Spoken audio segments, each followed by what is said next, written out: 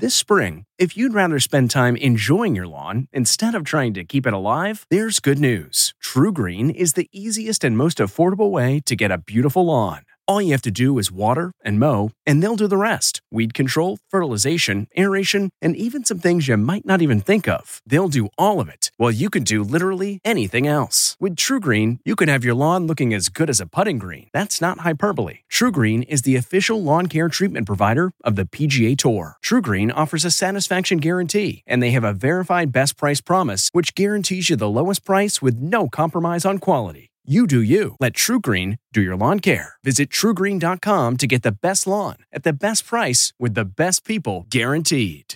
This podcast is supported by FedEx.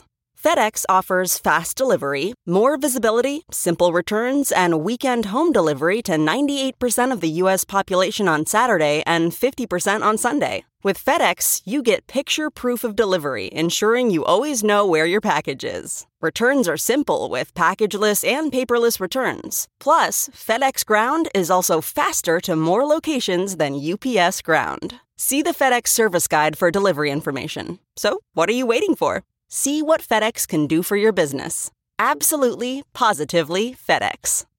Say goodbye to performance-robbing engine deposits with Shell V-Power Nitro Plus Premium Gasoline. Hate to break it to you, but lower-grade fuel can leave deposits in your engine that build up over time and leave your engine's performance severely lacking. Thankfully, Shell V-Power Nitro Plus removes up to 100% of performance-robbing deposits with continuous use in gasoline direct injection engine fuel injectors. Download the Shell app today to find your nearest Shell station and rejuvenate your engine with Shell V-Power Nitro Plus Premium Gasoline. Fuel up at Shell.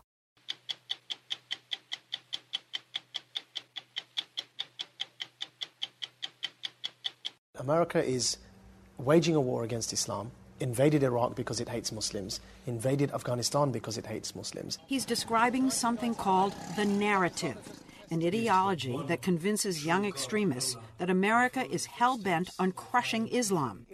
Once a true believer, Maajid Nawaz is now trying to convince young Muslims in places like Pakistan that it's wrong. Do you know how many Muslims are in America? Do you know how many mosques there exist in America? Do you know Obama's father is Muslim? I would imagine that when people ask you what you do for a living, it's not the easiest thing in the world to explain. I just say I make body parts. He's not joking.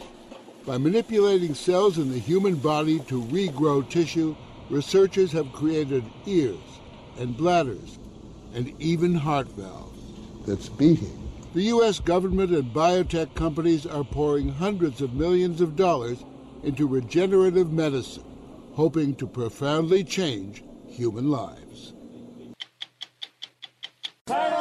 He's one of the biggest names in the American movie business, and almost every time Tyler Perry puts a new movie out, it opens #1 at the box office. He has built a multi-million-dollar empire, yet most Americans have never heard of it.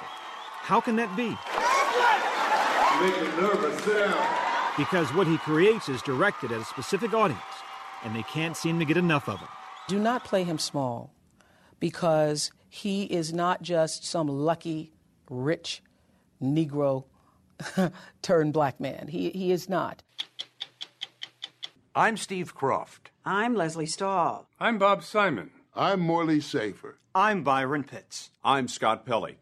Those stories and Andy Rooney tonight on 60 Minutes. When it comes to terrorism and extremism, intelligence agencies in the U.S. and Europe have been grappling with the bewildering phenomenon that a surprisingly large number of Islamic radicals are relatively well-off and well-educated Westerners. To look into this, as we reported in April, we went to Great Britain, where there are more supporters of al-Qaeda than anywhere else in the West. In London, we met a British Muslim named Maajid Nawaz, who told us that what's turning so many of his countrymen into radicals is something called the narrative that says the United States is out to destroy Islam. It's an ideology Islamic radicals subscribe to. We asked Nawaz, a former true believer, Exactly what is the narrative? That America is waging a war against Islam, invaded Iraq because it hates Muslims, invaded Afghanistan because it hates Muslims, and that the only way to stop this war is for Muslims to start fighting back on all fronts against the West. Did you buy it all?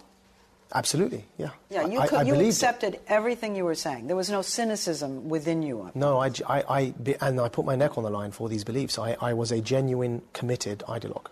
Nawaz was a leader of Hizb ut-Tahrir, or Party of Liberation, one of Britain's most active Islamic extremist groups. He joined when he was in college here at the University of London. But this is where I actually took the oath, the membership oath. And recruited other students to fight against the West. Was it easy to recruit kids here? Were they susceptible? I mean, as you say, they're very intelligent, they're well-read. It was very easy, and I've got to say that actually intelligence makes it easier, and it's intelligent people that adopt ideologies. He points to people like the alleged Christmas Day bomber, who also attended the University of London, and the ringleader of the suicide bombing of the London Underground, who went to Leeds Metropolitan University. Our religion is Islam. Here he is in this martyrdom video telling the British public that by invading Iraq, the West demonstrated it was out to destroy Muslims. This is your democratically elected governments continuously perpetuate atrocities against my people all over the world. And this is in a thick Yorkshire accent, somebody who's born and raised in the UK, saying to his own fellow countrymen, your people have attacked my people. What suddenly made him think that the British public had attacked his people, who are the Iraqi public, when he's a member of the British public born and raised here? He's the picture of homegrown terrorism, with a biography similar to Majid Nawaz's. A third-generation Pakistani Brit, Nawaz grew up in an upper-middle-class home in Essex, east of London. His father was a successful engineer in the oil business, and growing up, Nawaz was both happy and assimilated. All my friends were non-Muslims. I actually knew very little about Islam, like very little. So you weren't religious? No, I wasn't religious. Did you go to the mosque? No, I didn't. Everything began to change in his early teens when he and his mostly white friends were attacked by racist gangs. They were skinheads? Yeah. They didn't attack me directly, but they attacked my white friends in front of my eyes to discipline them, to make examples of them for being blood traitors. Just by being your friend, they were blood traitors. Yeah. So you'd be out with your white friends, and what, the skinheads attacked them, not you? They would hold me back and force me watch them stab my friends. Stab? Yeah, with knives. Yeah. I was about 13, 14 years old.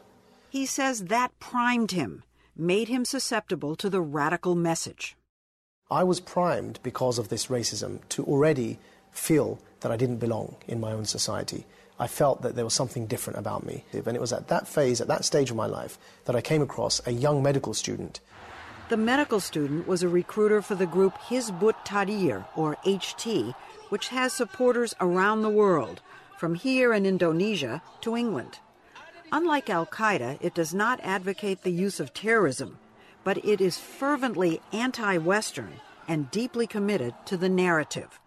When HT recruiters worked on Nawaz, they played on his sense of alienation. They broke you down so that you were no longer British. A person who had no religion became a Muslim. Yeah, along came these Islamist activists and said, you're being targeted because you're Muslim and non-Muslims hate Islam. When the skinheads who attacked me didn't have a clue I was a Muslim. They were looking at the colour of my skin. And you bought it? I did, as an angry, young, naive 15, 16-year-old. And you became a Muslim? And I became suddenly, and not just a Muslim in faith, I became a Muslim in politics. Somebody whose politics were predefined by one interpretation of Islam. What is your job once you join up? To recruit as many people as possible to this group and spread this narrative far and wide. After working in England for 5 years, he was sent abroad to spread the narrative, to Pakistan and then to Denmark. When he went to Egypt in 2001, he was arrested in a post-9/11 crackdown on Islamic radicals. It was the beginning of his journey back from extremism, a journey that began in the dungeons of Cairo's state security headquarters. Everyone was given numbers. My number was 42. And then what they did is they started with number 1, called number 1 into their interrogation cell, and the rest of the hundreds of people that were there would have to listen to number 1 scream as he was being electrocuted. Then they would call number 2, and everyone had to hear number 2 scream and get electrocuted. They'd call number 3, and they'd go up the numbers one by one. So you can imagine, I was 42. And you listened to 41 I'd have to listen to 41 people being tortured. You said electrocuted. What do you mean electrocuted? Electricity was applied to their genitalia and their teeth. Oh, my God. During his trial, he remained defiant. He would walk in and out of court shouting out radical slogans.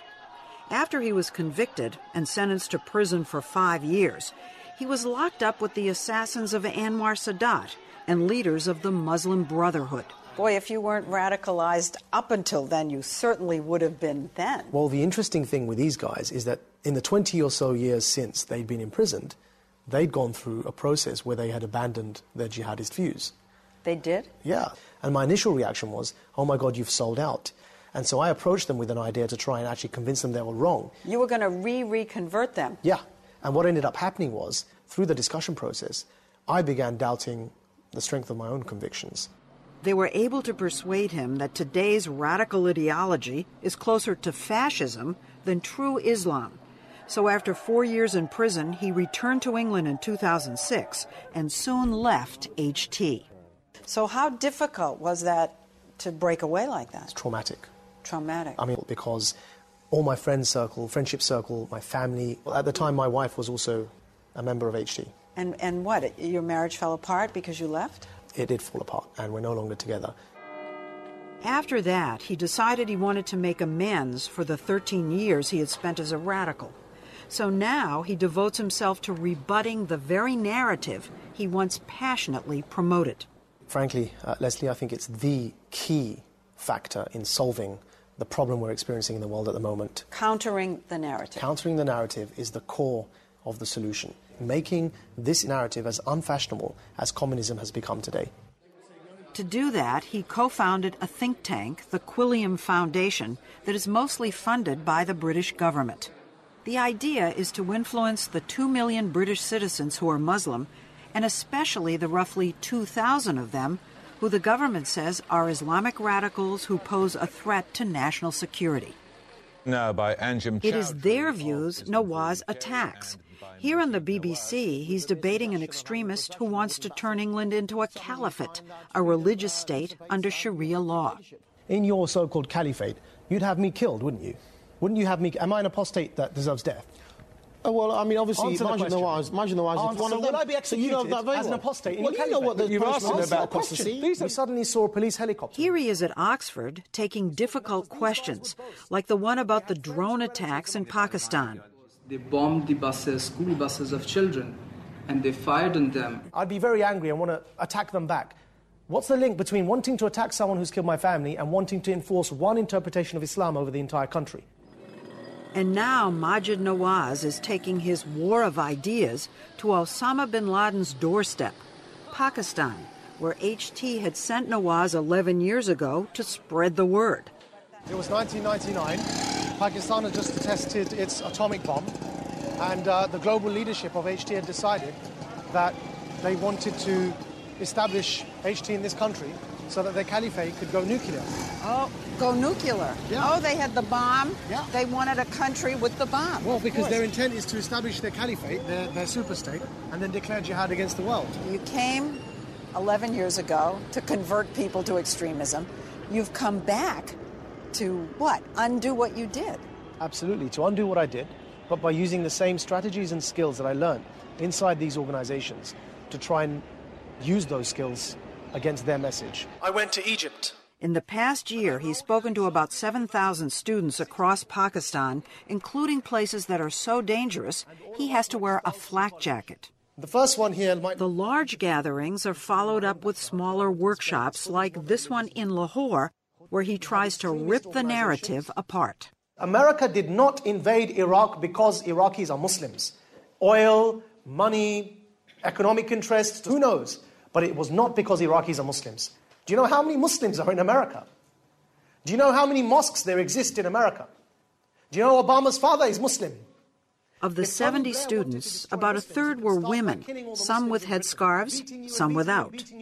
All were engrossed as Nawaz railed against the Islamic radicals who set off their bombs in marketplaces or mosques and disparaged those who then remained silent. Why are we busy making excuses for the terrorists? Why don't we protest against the terrorists like we protest against America? Is it not also a crime when Muslims are killing Muslims? The students in Lahore seemed receptive to his message, but then this is a city with a history of religious tolerance. That's the Sikh temple. Nawaz showed us a Sikh temple that was built in 1848 right next to the Great Bachai Mosque. I don't want anybody to tell me how to worship God. He had a much rougher time at another workshop with a group from Peshawar and the Swat Valley. More of the students here believe the narrative, and they challenge Nawaz. Why do Western countries want to destroy Islam? Why does democracy lead to homosexuality? Why is the U.S. trying to prevent the teaching of Islam? Why they are against Islamic teaching in Pakistan? For 5 hours, Nawaz attacked their hardened anti-Western views. No, that's not true. He debated and pleaded and argued that, okay, the civilian casualties from drone attacks are tragic, but al-Qaeda has killed many more innocent civilians. If a man walked in here today and he jumped in the middle with a suicide bomb and he said, I'm going to kill you all because America has bombed Waziristan, you'd be the first to stand up and say, what have I got to do with that? Why are you killing me?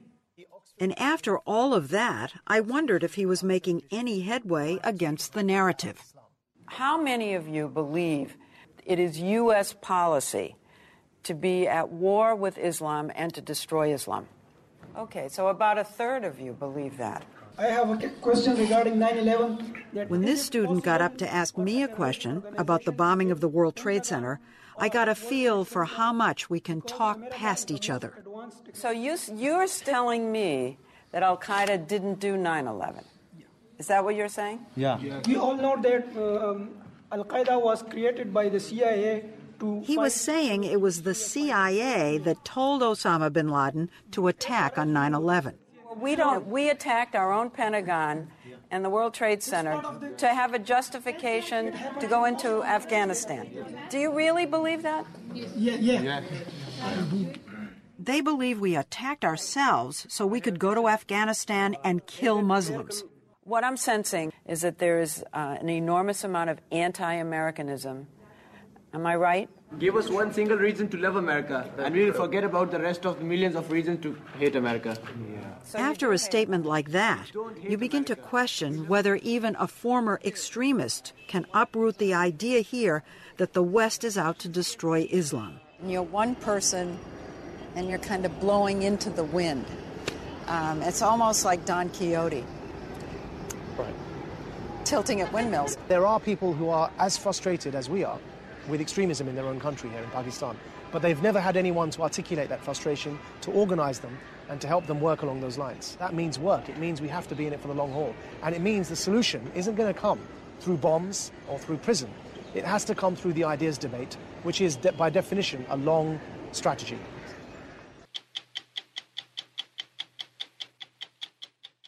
Thousands wait in vain for organ transplants. Soldiers return from battle horribly maimed. There's only so much medicine can do, but we may be on the path to a new technology in which, quite literally, we will be growing new body parts. It's called regenerative medicine. Cells in the human body are manipulated into regrowing tissue. As we first reported last December, researchers have so far created beating hearts, ears, and bladders. Biotech companies and the Pentagon have invested hundreds of millions in research that could profoundly change millions of lives. Dr. Anthony Atala runs the Wake Forest Institute for Regenerative Medicine in North Carolina. You name the body part, chances are Dr. Atala is trying to grow one. Currently at the Institute, we're working on over 22 different tissues and organs. So, bladder? Yes. Heart? Liver? Yes. Kidneys, lungs. The possibilities really are endless. Are you suggesting a remarkable future of When organs fail, we simply replace them and live to 120, 150. Well, the hope for the future is that if you do have a patient who has organ failure, you don't want that patient to die because you're waiting for an organ. People are dying every day on the transplant wait list. So the hope of the field is that we can provide replacement tissues and organs that can be used to help them survive. Dr. Atala presides over the world's largest lab devoted to bioengineering body parts. He's made everything from components of fingers to kidneys. It's enough to make Dr. Frankenstein jealous. Slightly spooky, isn't it? It is. Dr. Atala says every organ in our body contains special stem cells that are unique to each body part. The key to regeneration, he says, is to isolate and then multiply those cells until there are enough to cover a mold of that particular body part. What is growing here? That is actually a bladder, and you can see here that we actually create a three-dimensional mold first. This is actually coated with cells, and it's done one layer at a time. It's very much like baking a layered cake. It's sort of surgery as pastry making. But how do those cells know? It's a really stupid question, I understand, but how do the bladder cells know that they should be functioning as bladder cells? Every single cell in your body has all that genetic information to create a whole new you. So if you place that cell in the right environment, it'll be programmed to do what it's supposed to do. Dr. Atala says some body parts are more simple to make than others. This is actually an ear mold, and you can see here the mold shaped like an ear. And then what we do is we start seeding these with cells, and then this is actually the fully engineered ear. The molds are designed to degrade over time, so as the tissue forms, the mold goes away. And if that was for a child, would that grow with the child? Yes, the body does recognize them as their own, and it does grow with the child. Depending on the body part, Atala says the whole process can take 6 to 8 weeks. This is actually an engineered heart valve. That's beating. This is actually where they get matured, right before they get implanted. He says that human testing of heart valves and blood vessels will begin within 5 years. He's already grown and transplanted livers in mice and has successfully transplanted human bladders grown outside the body from the patient's own cells. Caitlin McNamara is one of the recipients. I never even knew I could get this far. I'm just living a normal adult life. Meanwhile, in Pittsburgh, researchers are taking a different approach. At the McGowan Institute for Regenerative Medicine, they're trying to trick the body into actually repairing and regenerating itself. Dr. Stephen Badylak is the Institute's deputy director. I would imagine that when people ask you what you do for a living, it's not the easiest thing in the world to explain. I just say I make body parts. It gets their attention. He and his team are convinced that the key to regeneration is finding the switch in our bodies that tells our cells to grow when we're still in the womb. The accepted wisdom is that we're born with what we have, and that's it. You know, the body doesn't grow new parts. Well, the human body, because there certainly are examples of species that can regrow their arms and legs, like a newt or a salamander. But as a human, early enough in gestation, we can do the same things. We can regrow major body parts. In essence, is what you're doing, trying to find the key to turning that process back on. Yeah. If we could make the body, or at least the part of the body that's injured or missing, think that it's an early fetus again, it's game, set, and match. Dr. Badylak says he now has the material that might be a step towards that. It's called ECM, extracellular matrix, which he gets from, of all places, pig bladders. Extracellular matrix exists in all of us. It exists in all species. It's loaded with signals that instruct cells to do things. Where do pig bladders come into it? They are a convenience source because it's a throwaway product for the agricultural community. And so we can get rid of the cells in the remaining extracellular matrix. Has proven to be very instructive to the body. We're very closely related to pigs, yes. Probably closer than we'd like to admit, yeah. He says that ECM could regrow virtually every tissue in the body. Flour. touch. It looks like flour. It does, yeah. Yeah, taking this through airports can be tricky sometimes. When doctors at the University of Pittsburgh were treating a patient with cancer of the esophagus who was too weak to face complicated surgery, they turned to Dr. Badylak and his ECM. Our therapy of choice right now is to remove the esophagus and pull the remaining stomach up through the chest and attach it to what's left in the throat. So the treatment's as bad as the disease. So what we have done is said, can we take a regenerative medicine approach to allow surgeons to go in and just resect cancer and instruct the remaining esophagus to regrow itself. Dr. Blair Jobe operated on 76-year-old Erwin Schmidt last April. Jobe removed the cancerous lining of the esophagus and inserted a sleeve of ECM. Instead of forming a scar that would block his esophagus, doctors believe the ECM instructed his cells to regrow a new lining. Today, Schmidt is cancer-free. I'm eating real good. I feel terrific. And I'm starting to put weight on. That's great. No pain, no nothing.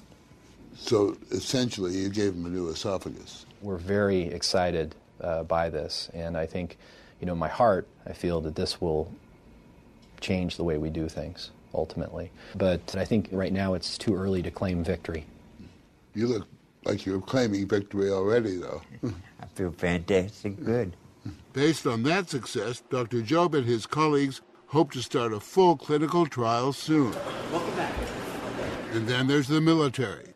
The Pentagon has invested $250 million in regenerative research aimed at helping soldiers with severe battle injuries, regrowing muscle and skin for burn injuries, as well as transplant technology for lost limbs. Dr. Stephen Wolf is the chief of clinical trials at the Army's Institute for Surgical Research. I would imagine that the patient group that you're dealing with are a particularly positive one. They're young, eager men who suffer these horrible losses and want to get as much of their lives together as they can. Absolutely. They want to go back. Most of these guys do. Say, hey, fix me up so I can go back. Beginning this month, Dr. Wolf is leading a clinical trial that could one day make that possible. Army surgeons will implant ECM in the limbs of severely injured soldiers in hopes of restoring muscle lost to roadside bombs. What we're doing with this project is putting this ECM in there and then hoping that it populates and it becomes muscle. It also, in a place like this, goes by the name of pixie dust, correct? Right. Well, it is somewhat magical, isn't it? The whole notion of, well, we're going to put this powder in there and it's going to make a new thing. And there is a lot of biological support of that whole notion, so it's not magic, but it certainly seems that way. What do you hope to achieve here? Well, we're not going to, just show up and go, hey, okay, here's your leg, we'll stick it on. What we hope is that we can replace certain tissues that can make them function as well as possible. Which is what Isaias Hernandez says ECM did for him. Hernandez was so severely wounded by a mortar round that amputation of his leg seemed likely. Dr. Wolf operated on Hernandez last year as a first test of ECM in this type of injury. He placed ECM in Hernandez's thigh, which grew entirely new muscle in a wound that had once exposed the bone. Give me another 5, let's just see. His physical therapist, Johnny Owens, says the muscle growth is clear. And relax. It has grown. Yeah. On imaging and to what we see and to what he feels, it feels like it's grown. Do you feel the difference? Yeah, I mean, it doesn't get as tired as quickly or shaky. Before, after doing some of the workouts, I'd have to take a break, and now I don't have to take a break anymore. It's remarkable. It's amazing. It must give you a lot of pleasure to see that kind of progress. It does, yeah, and I think there's a lot of potential to see bigger and better things. When you saw that this, to some extent, worked, were you surprised? Did it fail miserably? No. In fact, it seemed to work. Eureka. If this works, it could really change trauma medicine, yes?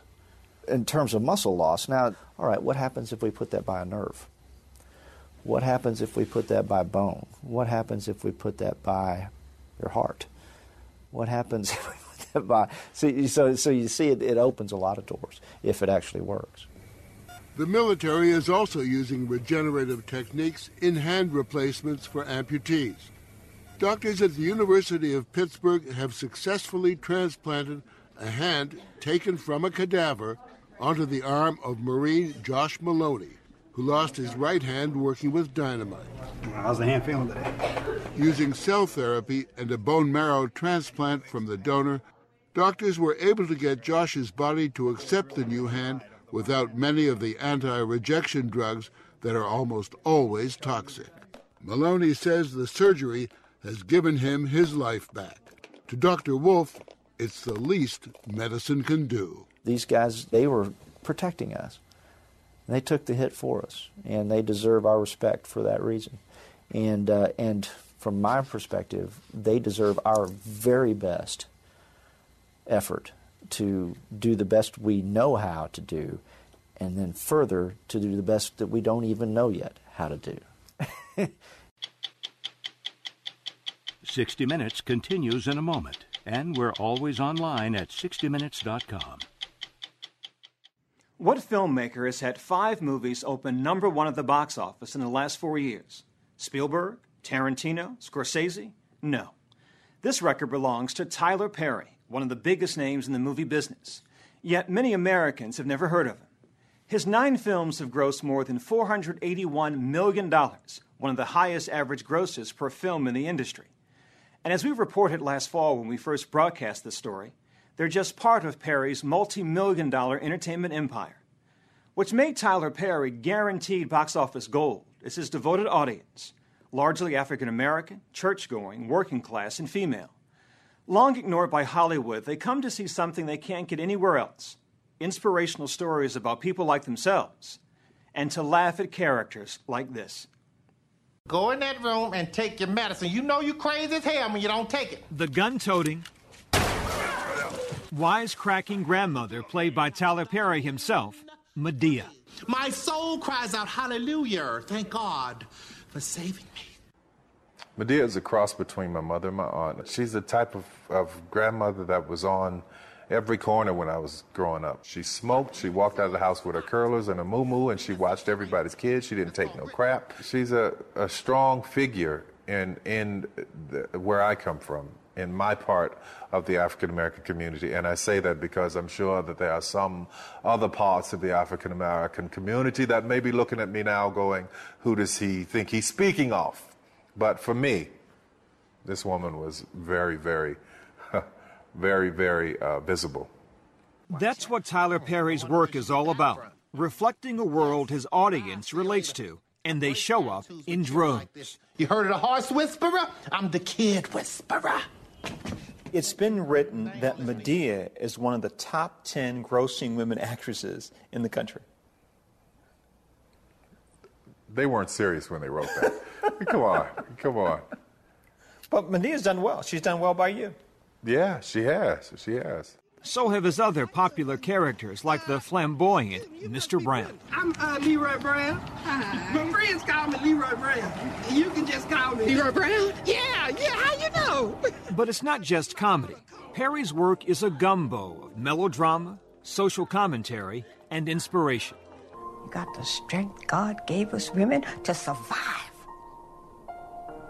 You just ain't tapped into it yet. It's a formula, one that intentionally targets women. You're always going to see a person of faith. 9 times out of 10 it'll be a woman who has problems, who has lost faith or lost her way. There's always going to be a moment of redemption somewhere for someone.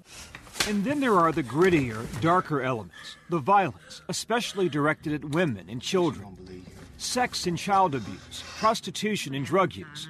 But there's always a fairy tale ending, a happy marriage, a reconciliation, often delivered with a dose of gospel music.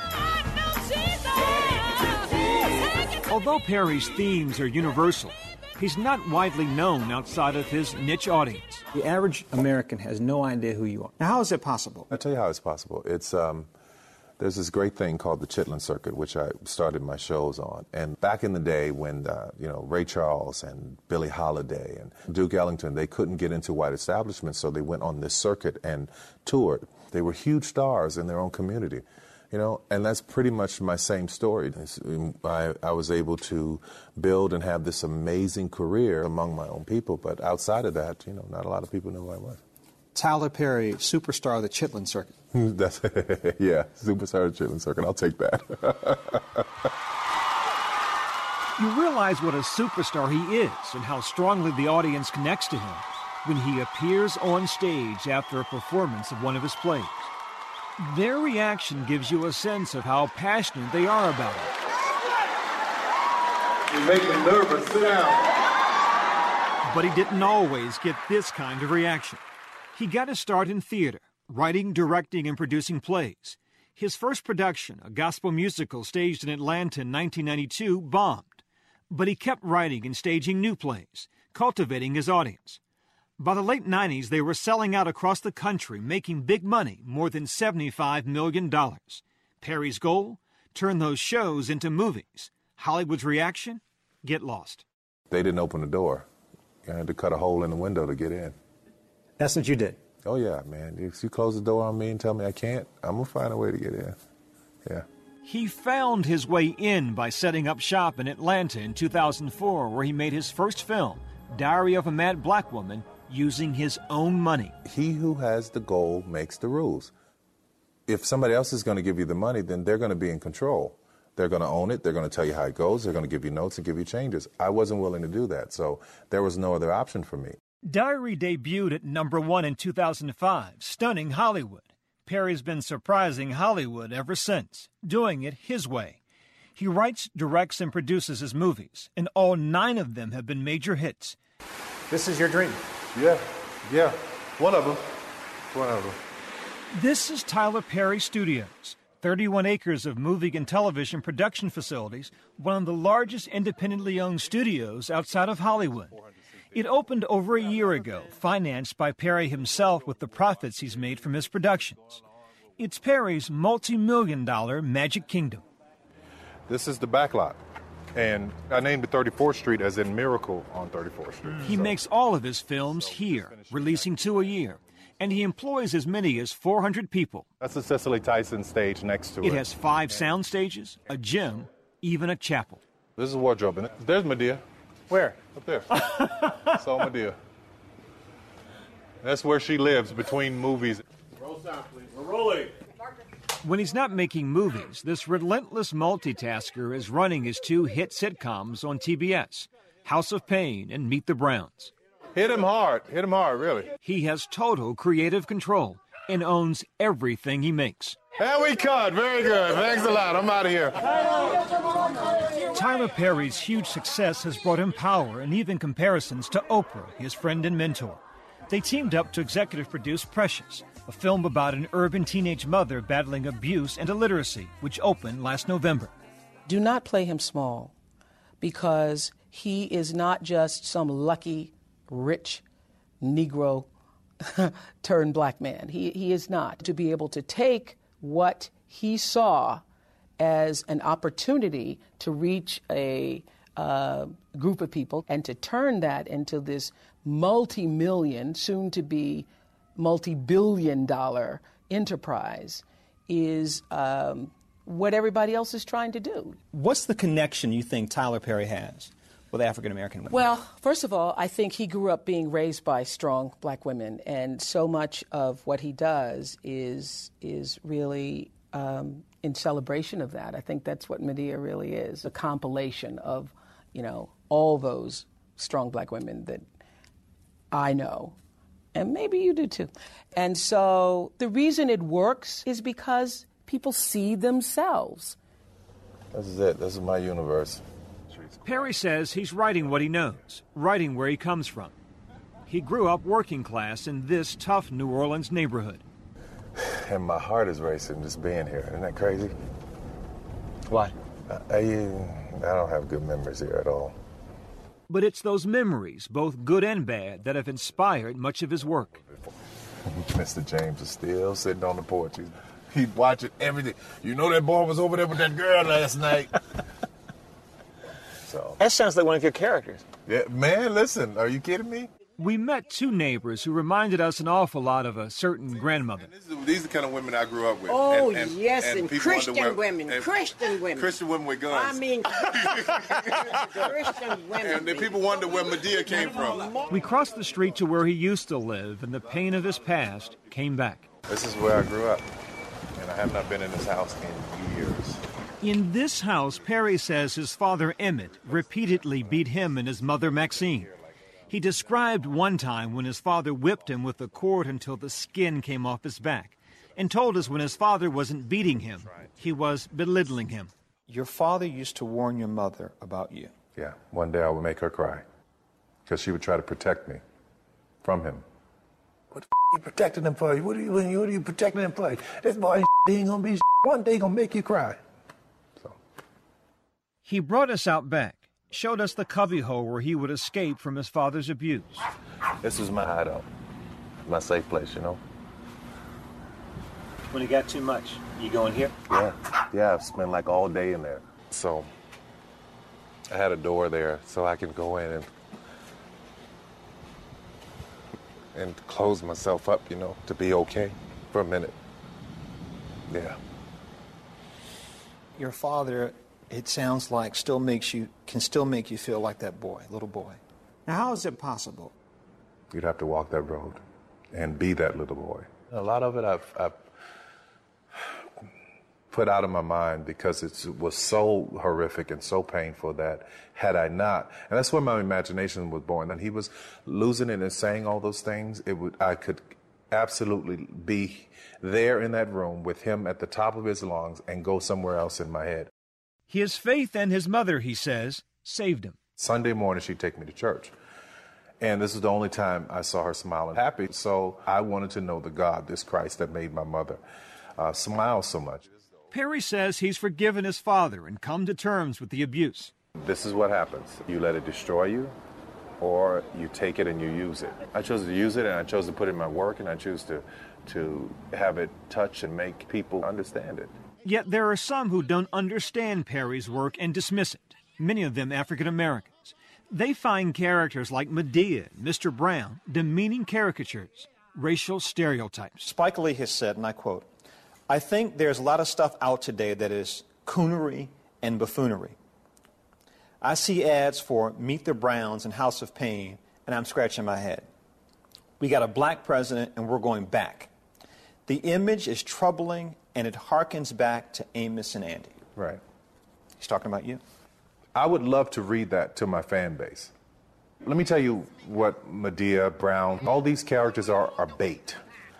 Disarming, charming, make you laugh bait. So I can slap Madea in something and talk about God, love, faith, forgiveness, family, any of those things, you know? Mm-hmm. So, yeah, that thing, you know, that pisses me off. It really does, because it's so insulting. It's attitudes like that make Hollywood think that these people do not exist, and that's why there's no material speaking to them, speaking to us. Now, a few minutes with Andy Rooney. Why is it, I often say to myself, that most of us have a desire to eat more than we need?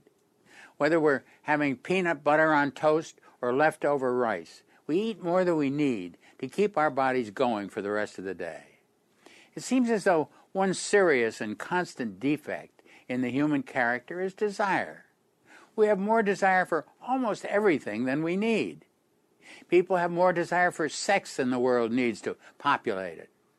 Just about all of us have this great desire to make more money than we need to live comfortably on. Many of us can't stay away from the stores where we buy stuff. We have this great desire to buy and acquire more possessions than we can use. Can't something be done about this?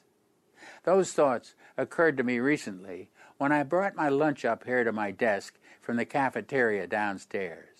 I ate what I had, then I wanted a cookie, so I went back downstairs and bought 2 cookies. Not because I was hungry, but because I desired the good taste of cookies. Maybe what some of us need from the medical profession is an anti-desire pill. If we had a desire for too much food, money, sex, sleep, or 1,000 other things, we could just take this pill, and it would hopefully kill the desire for whatever it was that we didn't need. If they ever invent the anti-desire pill, I'm going to take one before I sit down in front of the television set every night, because I always end up watching a lot of stuff I'm not interested in. I'm Steve Croft. We'll be back next week with another edition of 60 Minutes. I'm CBS News correspondent Major Garrett, host of the podcast Agent of Betrayal, The Double Life of Robert Hanssen. During the Cold War, FBI agent Robert Hanssen traded classified secrets to the Kremlin in exchange for cash and jewels. In the podcast, you'll hear from Hanssen's closest friends, family members, victims, and colleagues for the most comprehensive telling of who Robert Hanssen really was. Binge the entire series now. Agent of Betrayal, The Double Life of Robert Hanssen is available on the Wondery app, Amazon Music, or wherever you get your podcasts. A story of betrayal you would struggle to believe if it wasn't true. Listen to Blood is Thicker, The Hargan Family Killings, early and ad-free on Wondery Plus. It was the biggest scandal in pop music. The stars of Milli Vanilli, the Grammy-winning multi-platinum R&B phenomenon, were exposed as frauds. But none of this was their idea. So whose idea was it? Enter German music producer Frank Farian. He saw the success of acts like Michael Jackson and Prince, and he wanted in, no matter the cost. So he devised the perfect pop heist. Two once-in-a-lifetime talents who were charismatic, full of sex appeal, and phenomenal dancers. The only problem? They couldn't sing. But Frank knew just how to fix that. Wondery's new podcast, Blame It on the Fame, dives into one of pop music's greatest controversies and takes a never-before-heard look at the exploitation of two young Black artists. Milli Vanilli set the world on fire, but when the truth came out, Rob and Fab were the only ones who got burned. Looking back now, it's hard not to wonder, why did everyone blame them and not the man pulling the strings? Follow Blame It on the Fame, Milli Vanilli, on the Wondery app or wherever you get your podcasts. You can binge all episodes of Blame It on the Fame early and ad-free right now by joining Wondery Plus.